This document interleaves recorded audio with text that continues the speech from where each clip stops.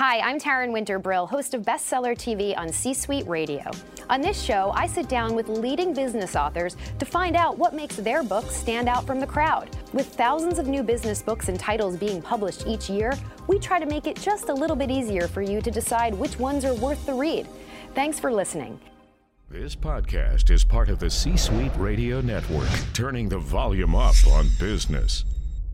Welcome to Bestseller TV. I'm Taryn Winter-Brill. We're here with Evan Hackel. He's the author of Engaging Leadership, a new approach to leading that builds excellence and organizational success. Evan, thanks for being here. It's terrific to be here. Thank you. Well, first off, speaking of terrific, the book is terrific, and I want to dive right in because immediately the first thing that grabs you is the title. It's Engaging Leadership with an I, not an E, like we're traditionally used to seeing. So what is the difference? What do you mean by engaging as opposed to engaging? Well, I like to say that the I is for involvement.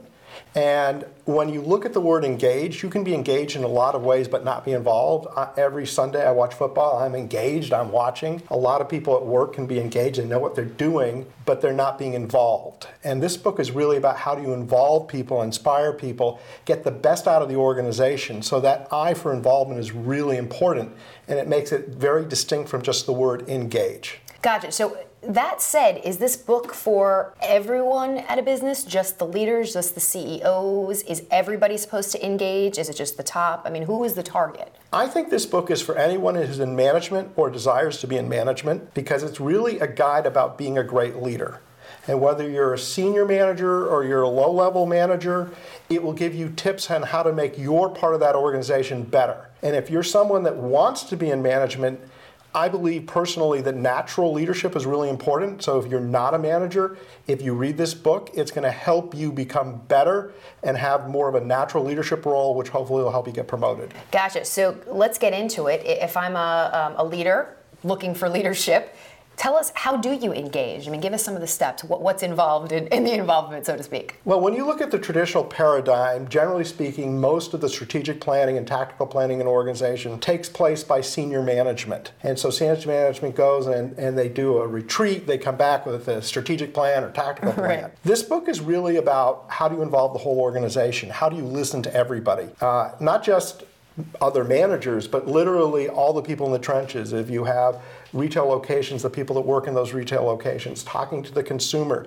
hearing from the consumer, trying to get everyone involved. And we talk about all kinds of different things, which I'm not going to get to here, but it's that listening and allowing other people to contribute ideas that create better ideas, that create better strategic plans, better tactical plans. And what's really powerful is because people were involved in these discussions, that when the plan comes out, they don't fight them, they embrace them. And normally what happens in an organization is management comes out and says, okay, this is the new shiny object. This is how we're going to do it. This is how we're going to do it, the new shiny object. And the people that aren't involved, their first gut reaction is, why is this wrong? Why is this bad? Right. But when you were part of that discussion and you had an opportunity, whether it was a round table conversation that took place with your manager on key things or a survey or a combination of things, you're going to embrace it because you were part of it and you can see yourself as part of it. And it changes the dynamic of the organization and it changes the ability for that organization to grow at a much more rapid pace. Sure, because if I'm an employee, there are no surprises. It's not like you get the platform and say, what is this? Where did this come from? I had an idea or I had something to say here, but if they're involved from the beginning, by the time, at the end game, it's saying, hey, this makes sense and I feel good about this. Do you think that's the problem in most businesses today, big and small? They're engaging, they're engaging with their employees,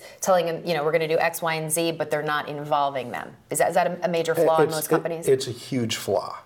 And it's a huge flaw because most people in most companies don't understand the goals of the company, don't understand the vision of the company, they don't understand their role, they don't understand why what they do is important, so they just do. Right. And when you can change that dynamic, you change how your customers feel about the company. People are coming up with better ideas to make the company better. It's amazing to watch the transformation when people feel like they're listened to and that they understand what the company is doing. C-Suite Radio. Can you give us some real-life examples of companies that are employing engagement effectively, or companies where you've seen a transformation go from engagement to engagement? Sure, I can give you a really good example. I have a client, Häagen-Dazs, so I do a lot of consulting, particularly in the franchise space, and they wanted to bring out a whole new display system, and they have an annual convention, but their attendance at these conventions is very short. Very small, I mean, they have about 20% of the people that go. So I talked to management, I said, why? Why do you want to, why do you want people there? Why does it matter? And they said, well, look, we want to bring out a whole new design. We want to redesign the shops. And in their franchise agreements, they weren't required at that point to do a redesign. So then I went to the franchisees and I said, why don't you want to go? And they go, well, we can really get all the information we want from our franchise consultant, and all we're doing is listening at the event, right. So we don't see value. So I went back to Häagen-Dazs and I said to Häagen-Dazs, what if you change this? What if you went to your design company and came back with 3 or 4 prototypes? Asked the opinion of the franchisees, and they literally came out and gave people like critique sheets to fill out. Then we went back to the franchisees and said, we want you to come because we want your opinion. Sure. And you're going to have an opportunity to have an impact on the shop of the future.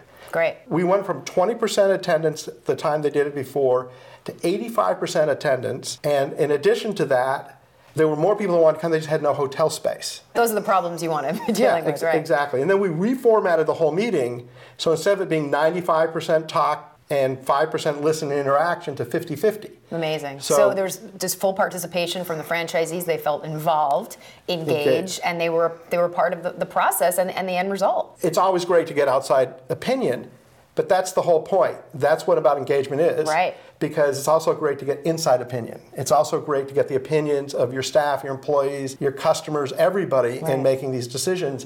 And I'm sure Häagen-Dazs also did focus groups with their customers were on these designs, and they build prototypes to make sure that they're right and they're working. They're getting lots of input. A lot of times companies forget their own staff, their own people, or in this case their franchisees or people in the stores or in other places, because they take them for granted. Mm-hmm. And when you don't take them for granted, then you just change the whole dynamic. Right, and like the whole end product could change just simply by involving the franchisees at this conference. You spent a lot of time in the book talking about engaging in personal communication and specific kinds of communication. There are three distinct kinds that I wanted us to briefly touch upon: evasive, conclusive, and openness and honesty. So what do you mean by this, and why is it so important that we all master these 3 when engaging? Well, what I try to talk about with the 3 is to recognize that people are in different stages at different times. Right. So evasive is not a good stage to be in. This is where you're lying, or it's a white lie, or you're misleading in some way.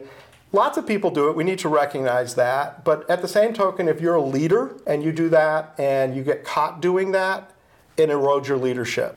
When you're conclusive, you're helping direct something that's timely, it's important, it's not something that needs discussion because it's part of a plan, and if you had every conversation in open and honest, nothing would ever get done. Right. So there are many times that you need to be inconclusive. But I really want to talk about is the open and honest, because the open and honest to me is the game changer. And for myself personally, I went to a 3-year period of my life with the Center for Authentic Leadership to make myself a better person. And what I did is I interviewed all the people I know, and I asked about myself, and I said, do I listen well? And I got great scores. I said, Evan, you listen really well. You ask open-ended questions. You're really terrific. So when we got to this part of the personal development, and they were talking about open and honest, I'm thinking, oh my goodness, I'm there. Right. I'm there.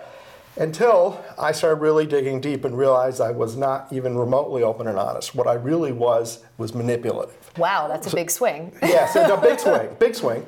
So what I would do when I asked these open-ended questions and things, all I was looking for was ammunition for why I was right and they were wrong. So I would be in this pretense of acting like I cared what you had to say. And what I would say to you is, I listened to you, I understand those, you made really good points, but I want to point out this, and this. The but, right. That was great, but, right? That great but. Life-changing is when your first thought isn't why someone is wrong. Your first thought is, what is the kernel of truth? Why are they right? And if they are right, how could I take their right and make my idea better or move to their idea? So incorporate their idea, not dismiss it. That's right. So my first instinct, this is not easy to do. My first instinct when I listen to someone else is to think they're right, and what am I missing from they're wrong, and how do I prove them wrong? That's a big change, yeah. A huge change. And it's a huge change not just in business, but in my entire personal life. My relationship with my wife got much deeper. My personal friends got much deeper. I'm able to engage in conversations with people at a much different level than I ever had before because there's a trust that I'm actually caring about them because I actually do. Right, because we talked about this earlier before we started taping. You said something you really want to get across is the fact that this will help you engage leadership in terms of your business, but it really translates to your personal life, which is what you're saying. You know, that there's really a lot to be gained, not just in the office, but out of the office as well. I think this book is one of the best personal help books out there, but it's not a personal help book. It's a book about management. Right. But there are a lot of things in here that will apply to how you work with your children, how you work with your wife, your life, and all of those things. Because the whole point of engaged leadership is a sense of humility that you are not the one that knows it all.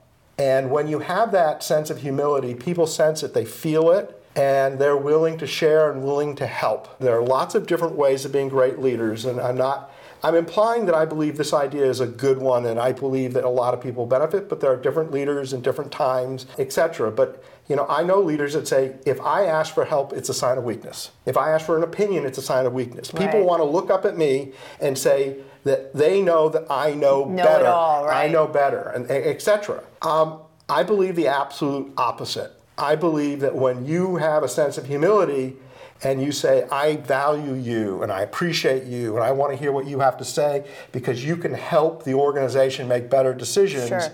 You change how people interact. And it makes a lot of sense. I mean, it's making the company a community, not just the top leaders at the head of the company looking down. It's everybody's involved, everyone's engaged, and everyone's a part of the process, which is a big change from what a lot of people think leadership is. You told me earlier you do a lot of public speaking on the topic, yeah? I do. I speak about engaged leadership, but I also speak on a topic called Better Together, which is about teamwork, and I also speak about attitude is a multiplier, and that I have a really big belief that attitude is one of the most important things for success. I do incredible demonstration of the power of positive attitude. So I speak to large groups, I speak to small groups all the time. It's one of my greatest pleasures. Now, Evan, we're out of time. I can't believe it, but there's something that you wanted to end on, a personal anecdote that you wanted to share with us. Yeah, I'm a huge believer in being positive. I think it's a key to great leaders. It's a great attribute to look for. People tend to either be negative or they tend to be positive. They tend to look through a filter. My wife started doing something with our kids that I would recommend to everyone. Every night at dinner, she would ask each kid, what were the 3 good things that happened to you? And every night the kids would have to think through their day about what were those good things that happened to them. And what it did is created a filter where they were spending their time not looking at what were the bad things that happened today, but what were the good things that happened today. Most people, when you ask them how was your day, they tend to go directly to the negative. And by doing this, we got our kids to start thinking positively because they were always looking for the 3 good things that happened today. So what I wanted to share with the audience, whether you read the book or not, is just try every day to think of 3 good things. If you have kids, please at the dinner table ask them, what are your 3 good things? Because it will change your life. It will put you in such a positive mode. Your kids will become more positive. And believe me, there's nothing more in life that is good than to feel positive and happy. For sure, it's rewarding. Well, it's terrific insight and a great tip there that's not in the book. So I'm glad you mentioned that. But like I said, there was so much to get to. But what I love this idea that we're talking about engaging leadership in the office, but outside the office as well. There's so much to get to, and it really can apply to all facets of your life. So Evan, thanks so much for being here. We've really enjoyed it. It's been a pleasure, and appreciate it. And thank everyone for paying attention. Cool. All right. Well, if you'd like to buy the book, all you have to do is go to our website, csuitebookclub.com. That's c-suitebookclub.com. Thanks for watching, and we'll see you next time right here on Bestseller TV. Like what you just heard? Visit c-suiteradio.com. C-Suite Radio, turning the volume up on business. This podcast is a part of the C-Suite Radio Network. For more top business podcasts, visit c-suiteradio.com.